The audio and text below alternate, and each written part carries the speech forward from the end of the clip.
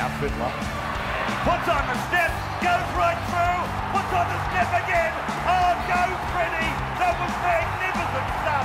Well, they shall not believe them. Marshall skips away, Marshall's still going. Mullins opens up again. Oh, look at him go. He beats O'Davis on the outside. Hello and welcome to another exciting episode of The Voluntary Tackle, the only NRL podcast advocating for a version of The Bachelor starring Wayne Bennett. He wouldn't be the single love interest, of course. There would be 12 Wayne Bennetts all vying for Darius Boyd's heart. I am your host, Damon Brown, and today on the show, we don't exactly know what we're going to discuss. We assume it'll be the World Cup, the fact that the Manly Seagulls club is on fire, and a few other bits and bobs. But before I do that, I have to introduce my two co-hosts. One is, of course, the Dark Prince of Brookvale, Media Watch Barrio. Hello to you, sir. Hello to you. I'm a broken man today. You're going to be really raking over the coals of what I can only assume is your own intense grief, Mario, so do be prepared. But before we do that, we also have to introduce, of course, Xander Risotto, Rugby Union's answer to Rugby Union. How are you, mate? Not too bad, mate.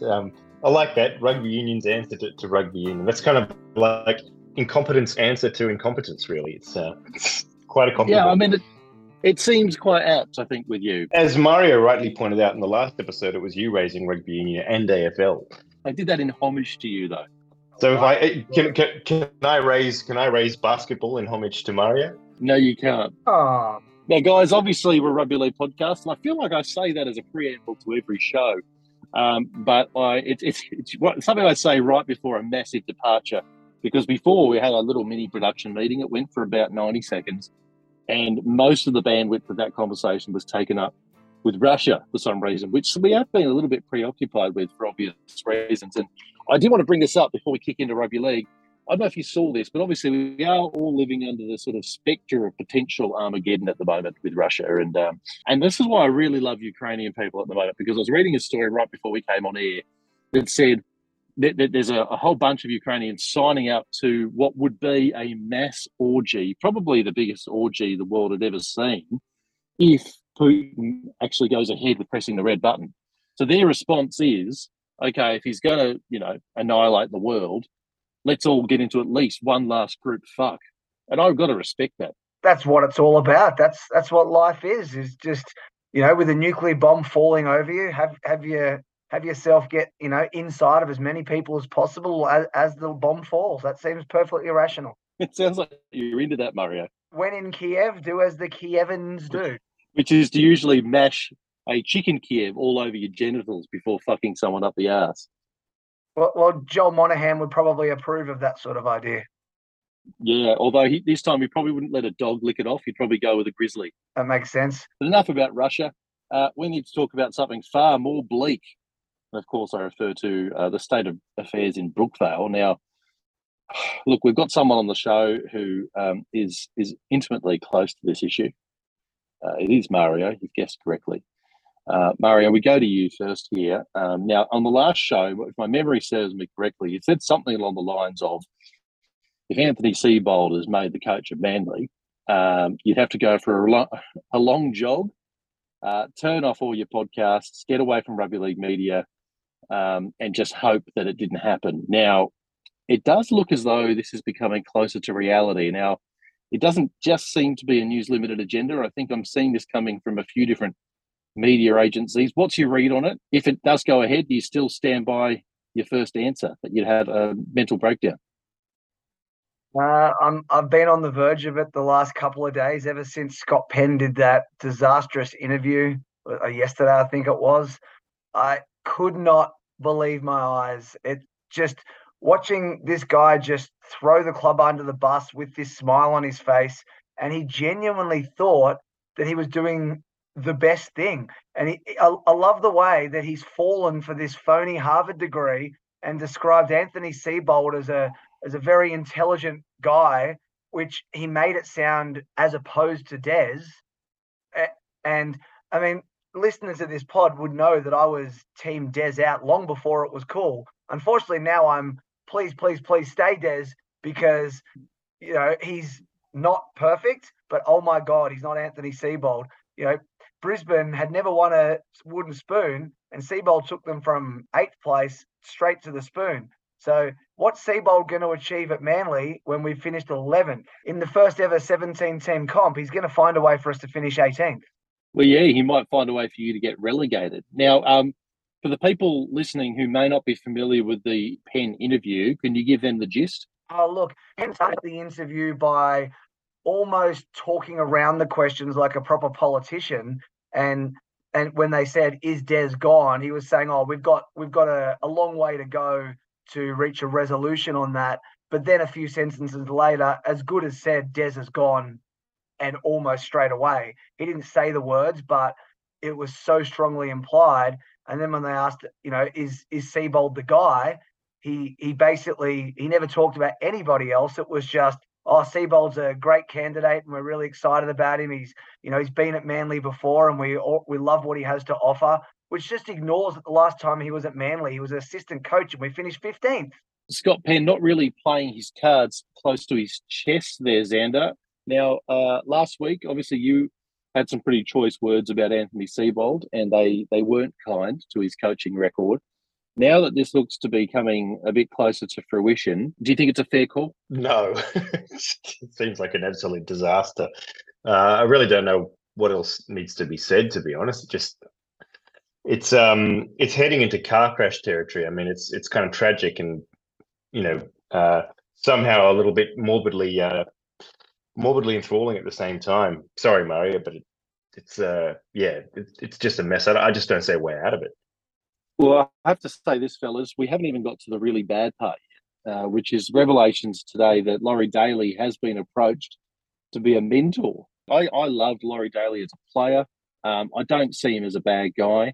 But I have to say, anytime I hear him talk about the game, he just seems to have, in my view anyway, zero idea about the game. He obviously took over the New South Wales Blues at one point, not to much acclaim, and I had a bad feeling about that going into it when all he talked about was structures. I thought this guy doesn't really know a lot. Now he does a lot of sort of sports bet stuff, and even his tips are bad. So to have him come in as some kind of Svengoli type character over the top of Anthony Seabold, it just seems like a recipe for absolute hell. I've seen a few sort of conflicting reports. I mean, there's nothing set in stone about what Laurie Daley would or wouldn't be doing at the club, but I think a couple of stories seem to suggest that he was either in control of going to be in control of our pathways or roster management somewhere in that zone. Now, let's just hypothetically say that he's in charge of roster management and remember what his roster management was like when he was managing the roster for New South Wales Blues.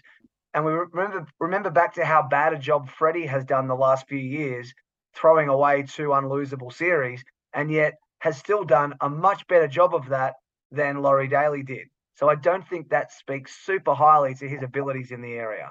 Yeah, I might be misremembering this, but I feel like Laurie Daley might have won one. Did he win that one series? I feel like he was coaching them, right? In the middle of that sea of maroon going 2014, I think.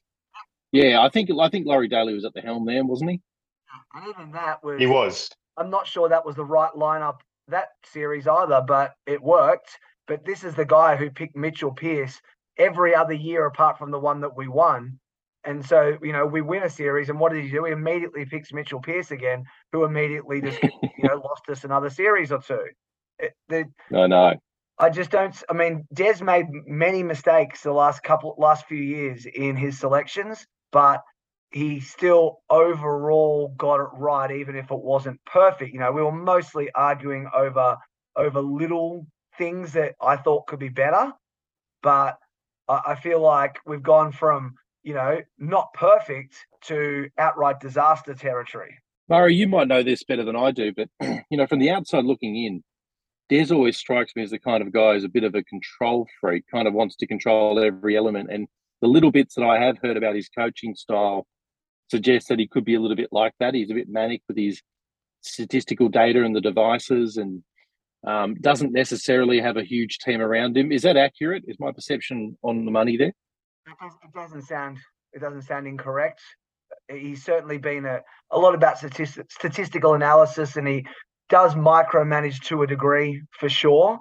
But I think the problem is some of his team around him have been. He sticks with his mates, and I think a lot of people do that, and it's fine when your mates are great at their job. But when your mates are, when your strength and conditioning guru is an anti-vaxxer, that doesn't suggest that he's really on the side of science, does it? But then you look at Seibold, and he's this guy a bit like a Madge Maguire that overtrains his team to train harder than they play.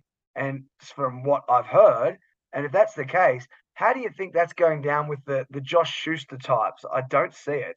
Well, it must be said, and I don't know if you have an opinion on this, Xander, but, Schuster was probably not realising his potential under Des this season anyway. It just seems like, I don't know, for whatever reason, I'm not on the inside of those walls, but he didn't seem like he was putting in a training. He kind of looked a bit flabby, a bit Eamon Brownish, if I must say.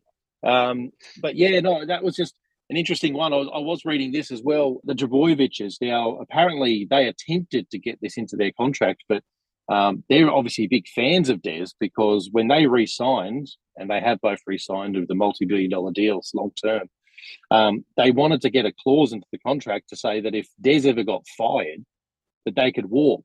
Now, Manly said, probably not particularly reassuringly for Des Hasler, said, no, we're not doing that. And they signed anyway. The implications of this could be quite interesting, right? Because clearly if the brothers were so intent on getting that clause in there, they must feel pretty close to Des, unless something's changed. This would be the final nail in the coffin for Manly, wouldn't it, if they lost Des, got Anthony Seibold, acquired Laurie Daley, and lost the Trbojevic brothers?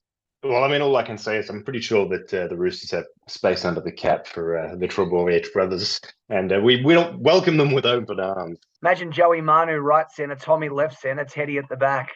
We could finally acquire you as a Roosters convert, Mario. Could you ever see it? No, I think I'd rather go for watch Dolphins finish 16th and Manly 17th and cheer both of them rather than cheer the Roosters. I don't think I've ever asked you this, and I can only assume that Melbourne's at the top. But if you were to create a sort of hierarchy of evil in the NRL, can you give us your 4 most hated clubs? If you'd asked me about 3 weeks ago, it was Storm, absolute daylight for days and days. Then it was Penrith just ahead of the Roosters. But after the Penrith this whole carry on with Penrith versus Parramatta in terms of the fallout after the grand final, I've now decided I like Penrith. So yeah, Roosters are number 2. Yeah, it's a sort of interesting reverse psychology, isn't it? I mean, the Panthers carried on a fair bit, and they've actually endeared themselves to Manly supporters, which kind of tells me all I need to know about Manly, really. I was giving you the right of reply there, Mario, but that's okay. No, I can't argue. He knows it's true. That's why. As a Roosters fan, he's supposed to hate me. So the only team I really hate are the Storm. I don't really have hatred for any other club anymore. I think most of my hatred, apart from Storm, is reserved for for English Premier League teams that aren't mine. I hate Manchester United, I hate Man City, I hate Chelsea, I hate Tottenham, I hate Arsenal. So I'll tell you one thing that really doesn't sit well with me is the fact that it's self-referentially calls itself the beautiful game.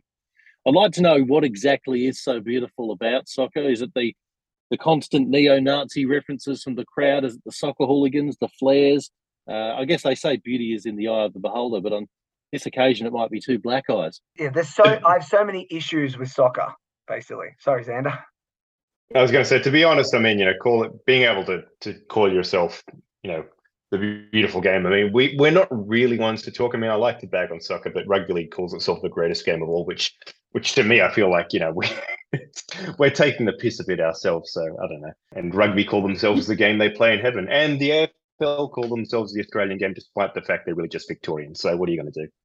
Well, the only one I will respect is rugby union there, because it does feel as though you're dead when you're watching it. But look, I wanted to talk about and get a bit of a closure here on Manly. And I'm going to go to you on this one, Xander, because just in case it does turn out to be true that Laurie Daley comes on as some kind of overarching mentor over at Brookvale, what will he bring, in your opinion, outside of, I can only imagine, some pretty acute acumen in the hairpiece department? I assume the weekly odds on each round of NRL. Yeah, it's hard to imagine Laurie just the way he is. He seems like such a chilled out guy. I just can't imagine him delivering like a rousing halftime speech.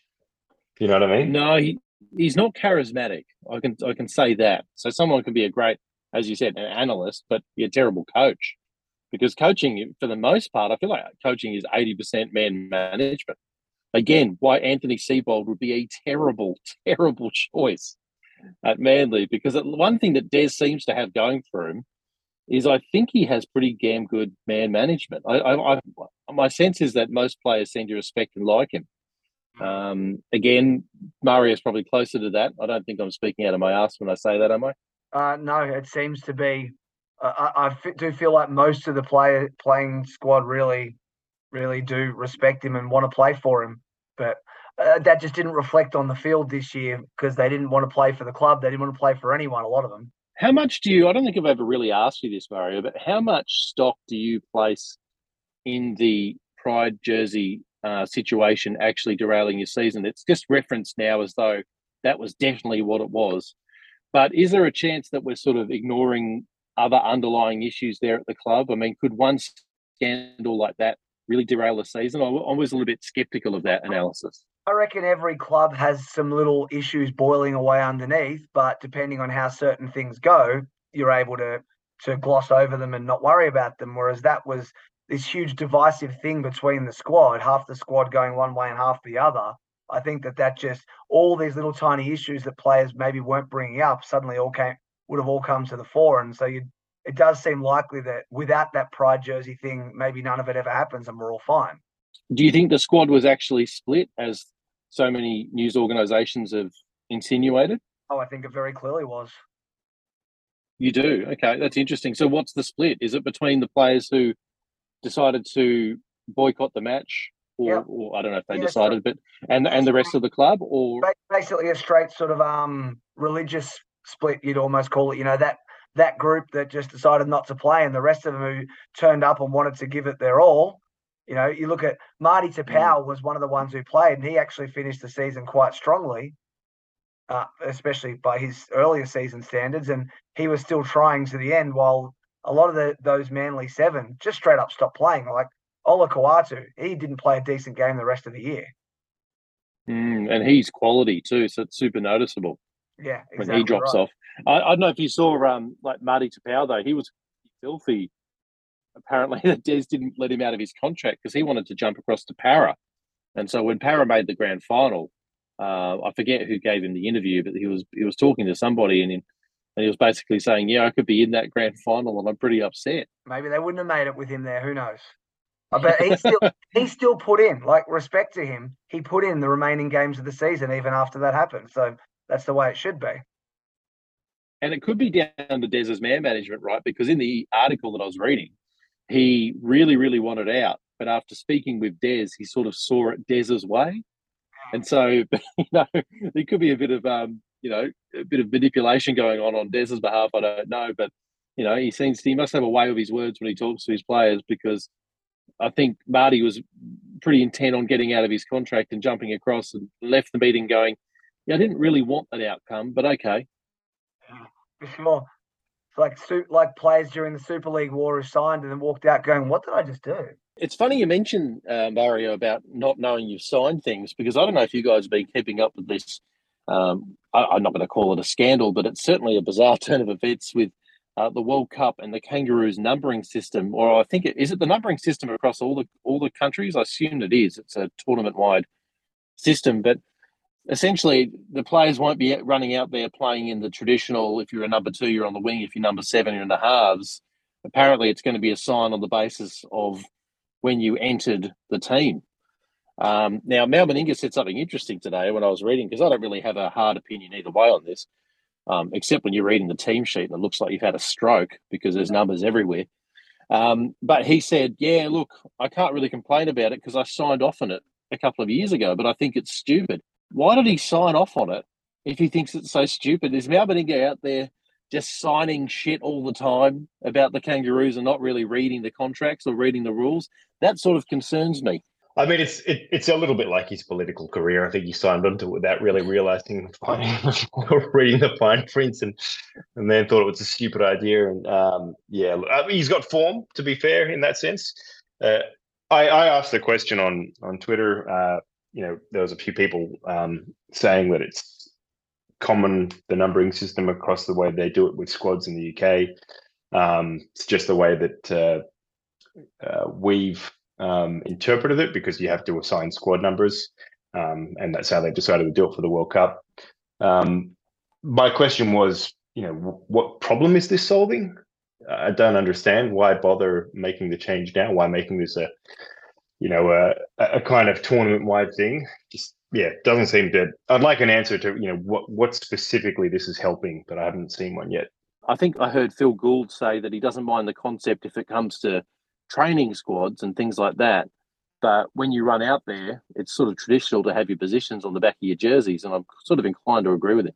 Yeah, I mean, rusted-on fans like us are struggling a little bit with the idea, and I imagine are going to struggle on game day. So I can't imagine what the casuals tuning in, who may know the number, who would purely know based on numbers which position, they're not going to know the names of all the players and stuff like that.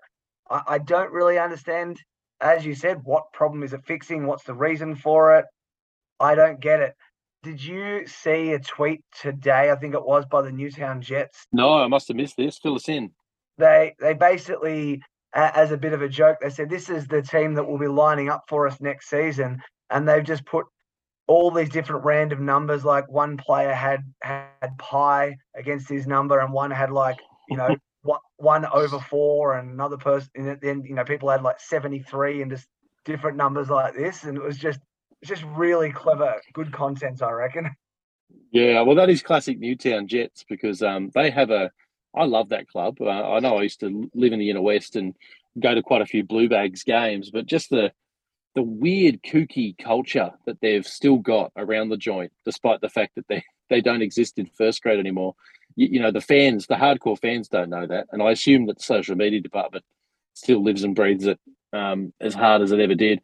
I love nothing better than going out there on a sunny Sunday to Henson Park and watching Newtown play another team, even when they happen to be the feeder club for Souths. That's obviously them at their worst. But I don't know if you guys have ever been out there, but there's a guy every time the Newtown Jets score, he does a lap of the ground on a penny farthing, and all the kids chase him. That's great. No, I must confess, so I've missed that. No, we should all go out there one day. It's such a good day out. You sit on the hill. It's very casual. It's very family. They don't understand indexation, so you get everything from the canteen for about $1.50. It's just a good day out. Then you can go to have a few more at the Henson Park Hotel, which is a pretty good pub as well. Anyway, slight digression. But again, I don't know exactly what this problem is solving, but I guess it's a bit of a prelude to us talking about the World Cup generally, which is something that we didn't do last episode because we ran out of time, and also we thought it might make more sense to do it a bit closer to the time. Now, I must confess, I've only had a very cursory glance at the squads. I have noticed that New Zealand, Samoa, Tonga all look really, really competitive. I haven't had a look I don't really know anyone in that English team because I don't really watch the English Super League, so I'm a little bit ignorant when it comes to them. How do you guys see the squads? Let's start with you, Xander. Will this be a tight run thing? The Samoans are going to be particularly strong this year just because of half a Penrith in them. So they're, you punch a side up like that, and with the likes of Luai, obviously they're going to have Crichton.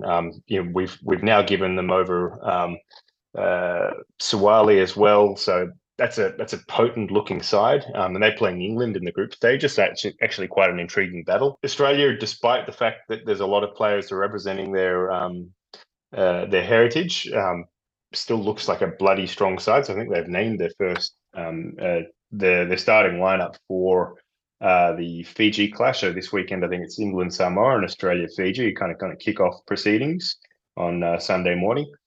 That side, even with them resting a few players who played in the grand final, etc., looks formidable. So it looks like Mel's going to go with a bit of a Queensland, spine for the most part, plus Tedesco at the back, but then putting the likes of Trell in the centres, and I think he's got. Was it Murray Talangi? Yeah, that's right. Not playing any grand final players is an interesting one, but we still have. I think it's because we're playing Fiji is why he's doing that. You know, he knows that lineup, his name, should certainly still be able to beat Fiji. But it'll be some of the interesting ones will be who makes the team for the following game. You know, is it DCE? Is it Cleary? Yeah, I think he's probably going to go. I mean, it'll be interesting to see how it does go because he's got DCE with Munster and they've got their origin combination. I think he likes the combination, so it'd be, I think Cleary's the better player, but Jerry Evans is still an exceptionally good player, and he does have that existing relationship with Munster. So I mean, there's an argument to kind of stick with that whilst it's working. Well, I think both players will certainly get starts. Given our games against Fiji, Scotland, and Italy before we get to the quarterfinals, there's no challenge there. There's no danger of losing a game. So he may even put Ben Hunt to start the third game in halves. Who knows? It's a bit of a mystery, and it's interesting to see which direction he goes. But I think either way, we win all three games. It's whether or not we are doing the right thing for those players, getting the right combinations ready for that quarterfinal against a better team. I got to say, resting Penrith players seems like a stretch, doesn't it? When you consider that the grand final was quite a while ago now. You consider sort of travel time. It's been what 2-3 weeks. They kind of have to get over there. Settle in, do all their pre-training camps and things like that. They probably come a week late because they're still celebrating. I'd say that the Penrith players will have a bit of a truncated prep time. But that said, the Samoan reps aren't being rested. They're going straight into it with England. You're not going to rest your guns when you're Samoa, though, right? Because it doesn't quite have the same amount of depth. But so it makes sense. When you're opening against England as well, that's a big. That's their key game right there. The other one that's going to be interesting for me is just like they're going to be a bit of a bits and pieces team, but I'm keen to see how Luke Keary's going to go steering Ireland around. So that's a bit of a left field one for me. There's a few of those sides that have got some handy players, and then the rest of them will be Super League players as well. But there's a few intriguing ones. I'm actually quite looking forward to it. To be honest, it'll start on Sunday, and then we'll just basically have non-stop footy for about 5 weeks. So I'm wondering, do we think with Tonga, because of course they have no Jason Taumalolo, is it only for the first 2 games because it was a warm-up he got to use? I can't remember. But the first game is against PNG. They're very, very, very strong favourites. But PNG have got slouches. Slouches, like they're listed as $13 versus Tonga being $1.03. So apparently the bookies give PNG zero chance. But Tonga still have a pretty shitty spine, and there is still a chance they might struggle to get points when they need them. I don't think it's likely. I think their size and ability in other positions will get them over. But I just think if PNG could get an early lead, Tonga might not have the spine to guide them back into the game. There might be some panic. It could make it interesting.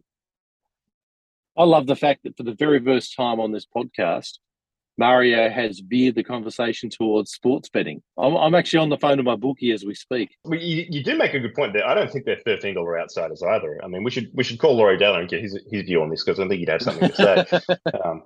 But I reckon that they're definitely a shot. As you say, what is the spine doing there?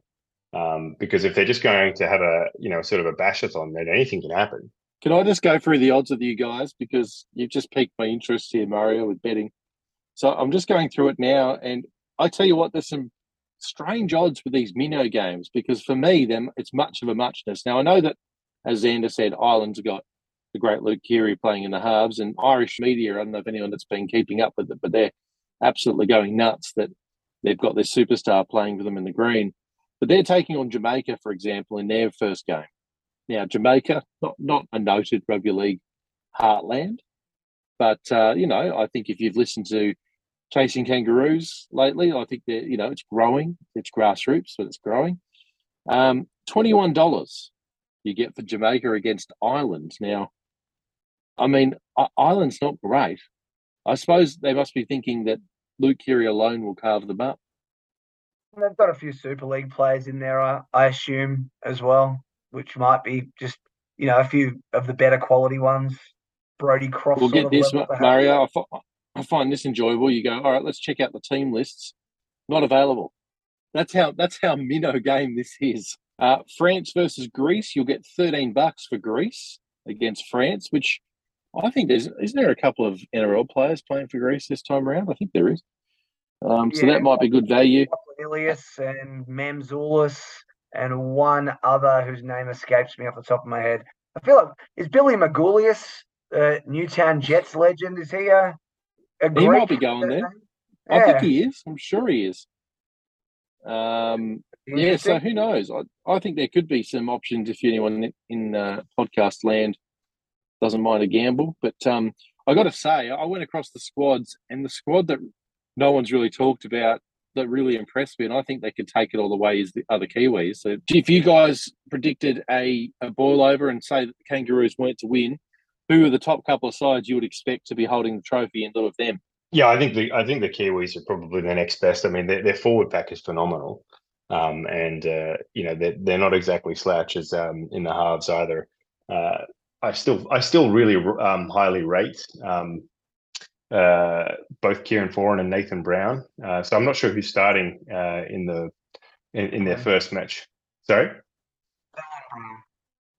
Brown. Yeah. But they're exceptional players, and behind that pack, and then you've got obviously Joey Manu in the centre, who I still think is the best centre in the game. It's a very good and very strong side. Yeah, and I always think about someone like Nelson Asofa Solomona, who goes nuts when he's playing for the Storm.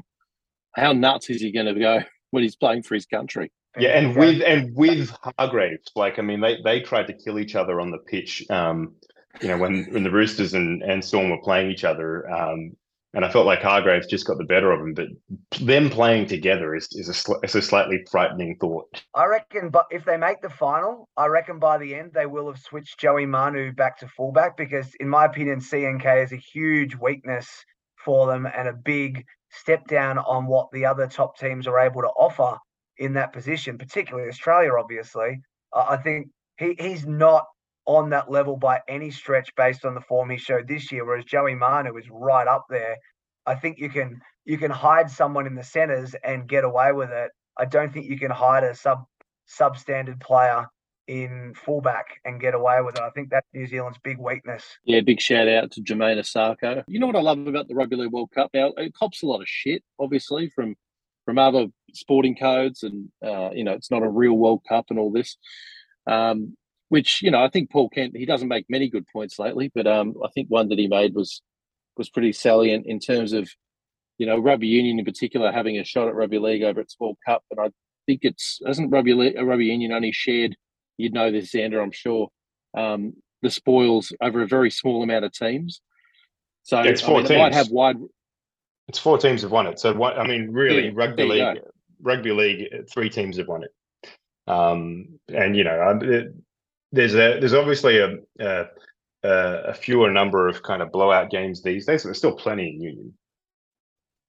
Yeah, and I guess, to go back to my point, I think that what I love about watching the Rugby League World Cup is you don't get to see these teams play very often, but B, just watching 2 minnows go at it, it's such a lottery, it's such a mystery show that I don't know, I tune into those more than any. I remember watching one, I think it was about 8 years ago, and Russia and the US had qualified, and they took each other on in a pool match. That was fantastic.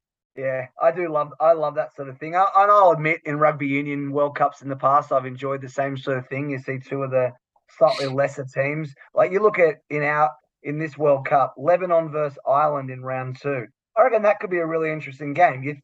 Ireland probably should get the bickies, but I don't think that's a straight up walkover. And PNG versus Cook Islands could be interesting. There's a few games between some of those just slightly lower teams that could, put up some sort of a fun event for all of us. And I just wish they had Ukraine playing with Russia in this World Cup, because I just think that'd be fascinating as a contest. Be like India versus Pakistan in the Cricket World Cup. Everyone loves a local derby, mate. I think that would go a bit beyond the local derby, and the problem is Ukraine couldn't field a team. They're all out fighting. It's a similar situation for Russia, to be fair. They're either fighting or they've left the country.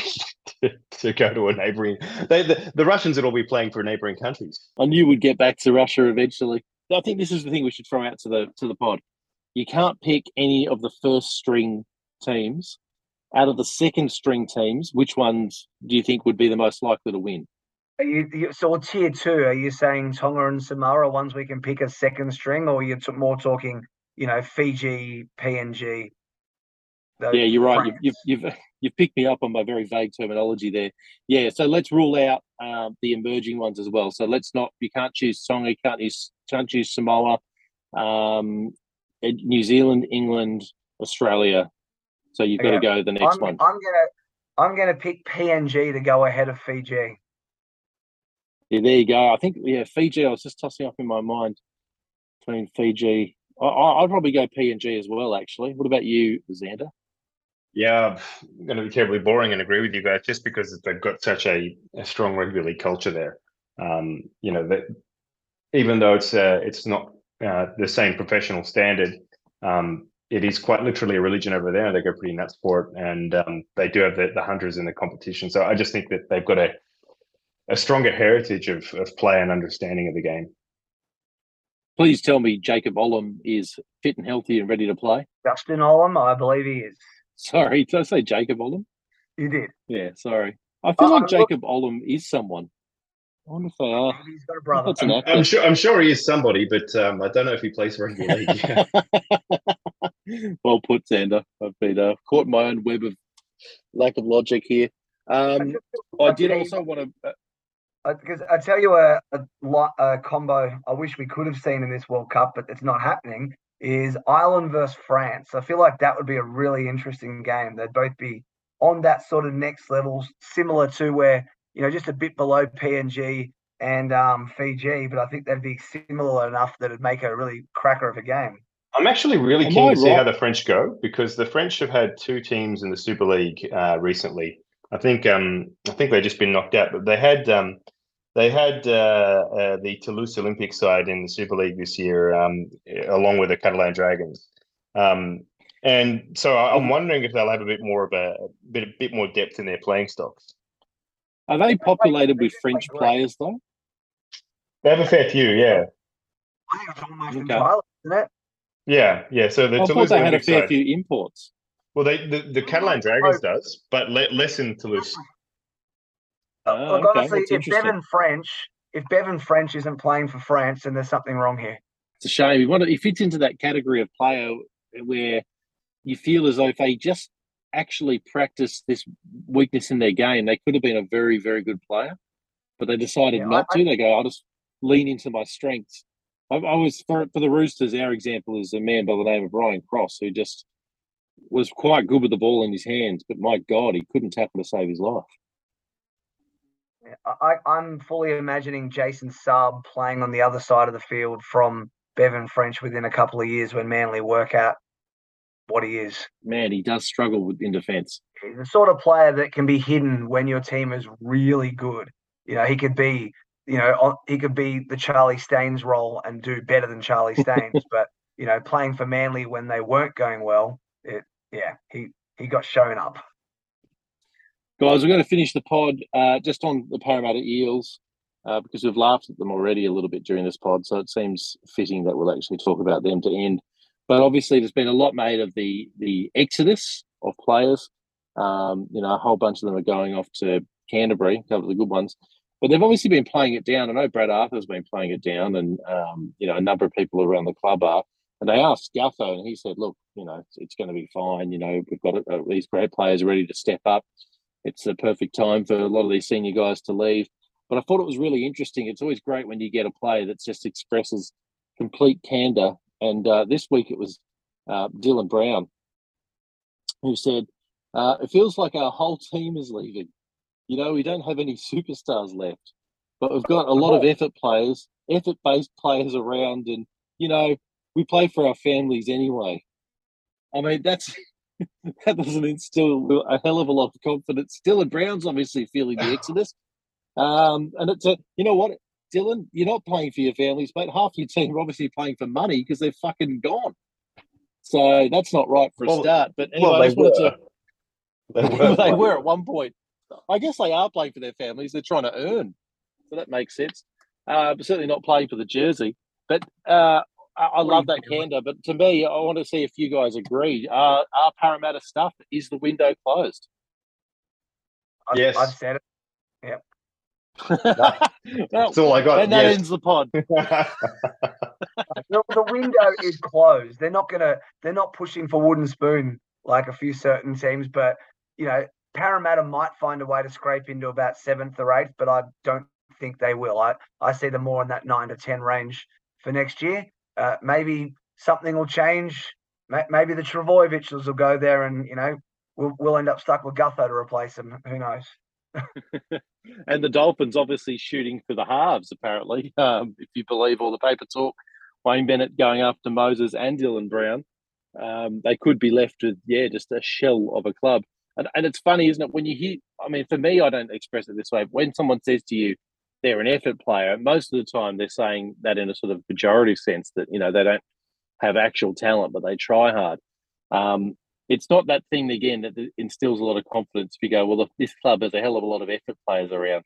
You want superstars as well. Yeah, well, the problem is their superstars are, Regan Campbell-Gillard. It's a really, really good prop, but he's not a game changer. Moses and Brown, both great on their day, but they're just not quite as consistent at being great as Cleary or DCE or Hunt are. They're really, really good players, but they both do, have been sort of gone missing in big games just that little bit too often. I think, they've both now played some great games in big games, Gutho, call yourself the king all you want, champ. He's not a superstar. He's just that guy that people pay attention to because he annoys a lot of people. He is definitely an effort player. He's got some skills. I'm not saying he doesn't, but he's never going to be on the level of Latrell, Teddy, Manu, Tommy, and various others. He's an effort player like Dylan Edwards without being as good at it as Dylan Edwards.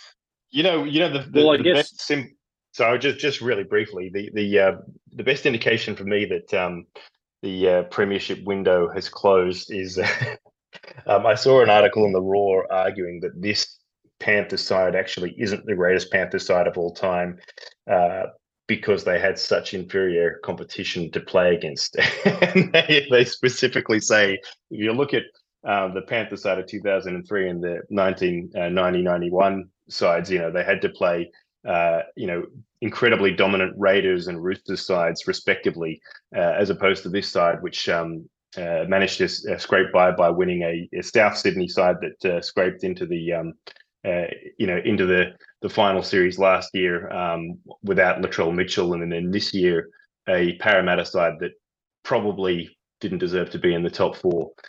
Which an interesting argument, but if we're talking about premiership windows.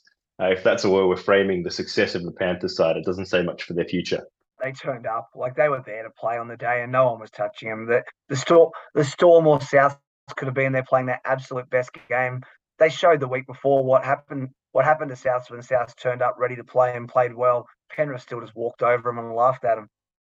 Yeah, although did South play well? I don't think they really did. But they started really well, but then Penrith just dominated the game, and I don't think South had the opportunity to play well after that. I remember watching that game and I realised after 12 minutes South would definitely lose because everyone had their hands on their hips and they went, we're buggered. They just looked buggered from the 12-minute mark. Yeah, like they tried. That's not a good sign. They went out giving it their all, but they just didn't have the effort. And with people like Latrell, who clearly didn't have the fitness and stood and watched a lot of the time, how are you getting the energy out of the rest of the players? That's it for this week. Join us next week when we discuss Mario's left nipple. Funny that he said that. I could currently discuss my left nipple because it seems to be getting affected by rubbing up against the inside of my running shirt a lot more than my right nipple is, and so it's actually got. To be clear, I didn't bring this in for this episode. This was meant to be a teaser for next week, Mario. I assumed that that Eamon had stopped the recording as you finished, and that this wasn't going to air. Oh no, this is all going to air. Oh shit.